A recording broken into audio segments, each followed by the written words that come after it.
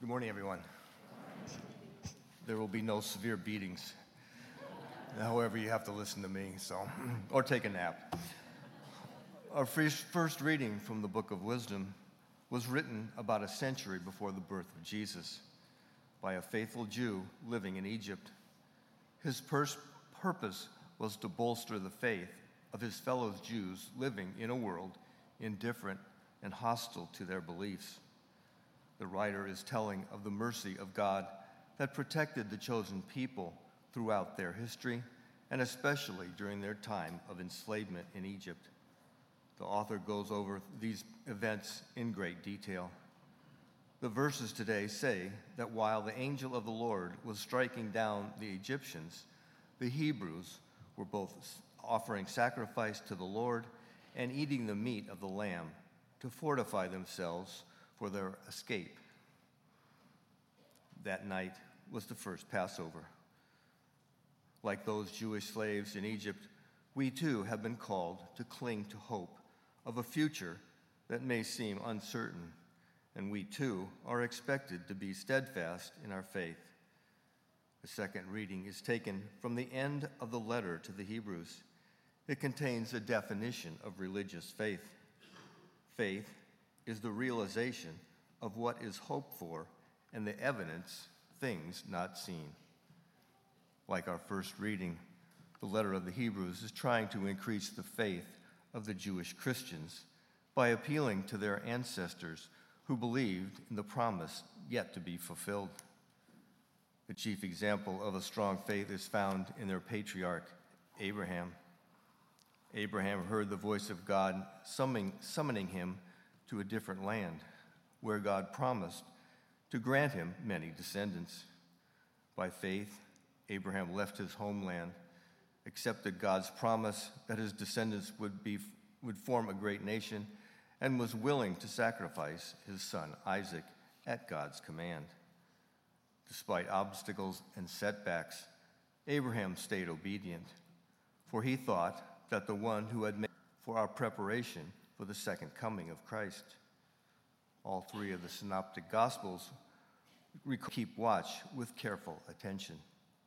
This passage is a collection of short parables in which the chief characters are the master, representing the risen Christ, and his servants, Jesus' followers. According to the fathers of the church, Jesus' words in the passage have two senses. The narrow sense, the words referred to in the second coming, is the second coming, but in a broader sense, they refer to the time of our own death. That is when God will call us to meet him and to give an account of our lives on earth. Since the timing of these events is unknown to us, our attitude as Jesus' followers is to be ever ready. In the first part of today's gospel, Jesus tells us what our real treasure should be and how we can keep it. The treasure God offers is far greater in value and is more secure than any earthly treasure.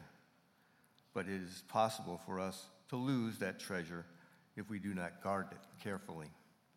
The treasure is the relationship with God that the Lord offers us in his promise of eternal life.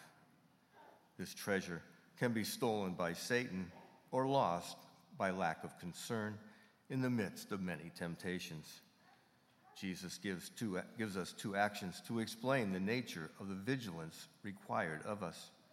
We must be ready for action to tighten our belts and trim our lamps.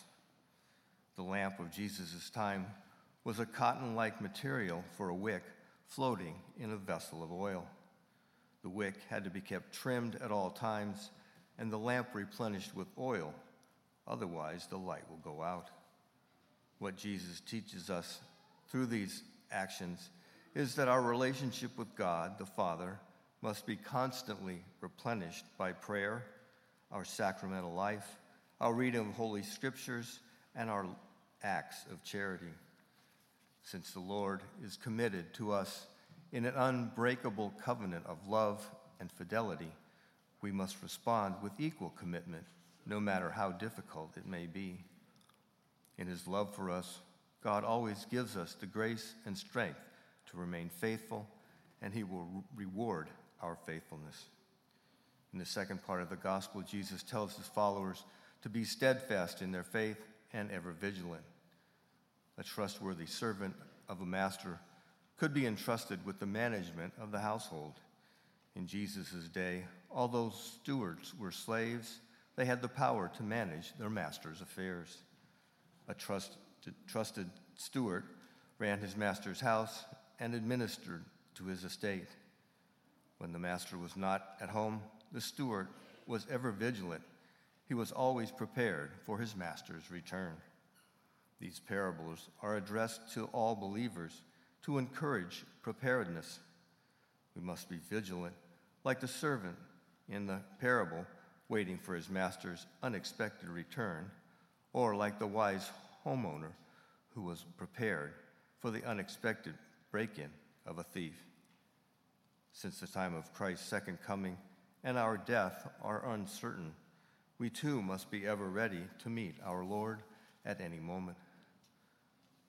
He should find us carrying out our task of love, mercy, and service, rather than leaving things undone or half done. He should also find us at peace with God, ourselves, and with our neighbor. Jesus then presents the parable of the unwise steward as a warning to us. The unwise steward made two mistakes.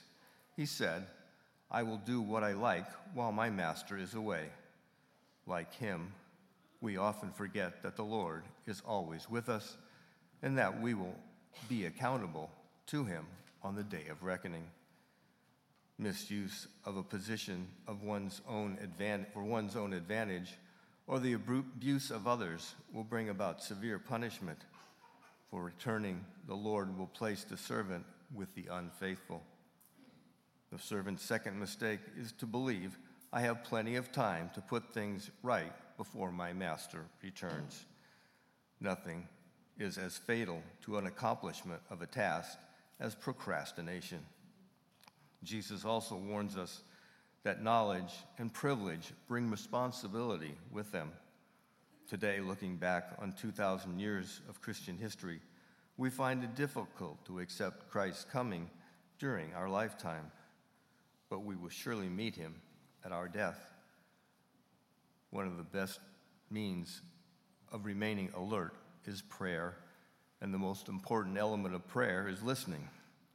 We could set aside a quiet time every day to listen to the divine sounds of love, harmony, and peace. We need to be waiting for the Lord. Waiting for Christ's return means working for the coming of the kingdom by rendering service to others, combating poverty, and ending the hatred that divides us. We should wait for the Lord in our daily lives by learning to see Jesus in the least of our brothers and sisters. We should be prepared to serve Jesus in whatever form that may be. What we discover in serving others is that God comes to us through them.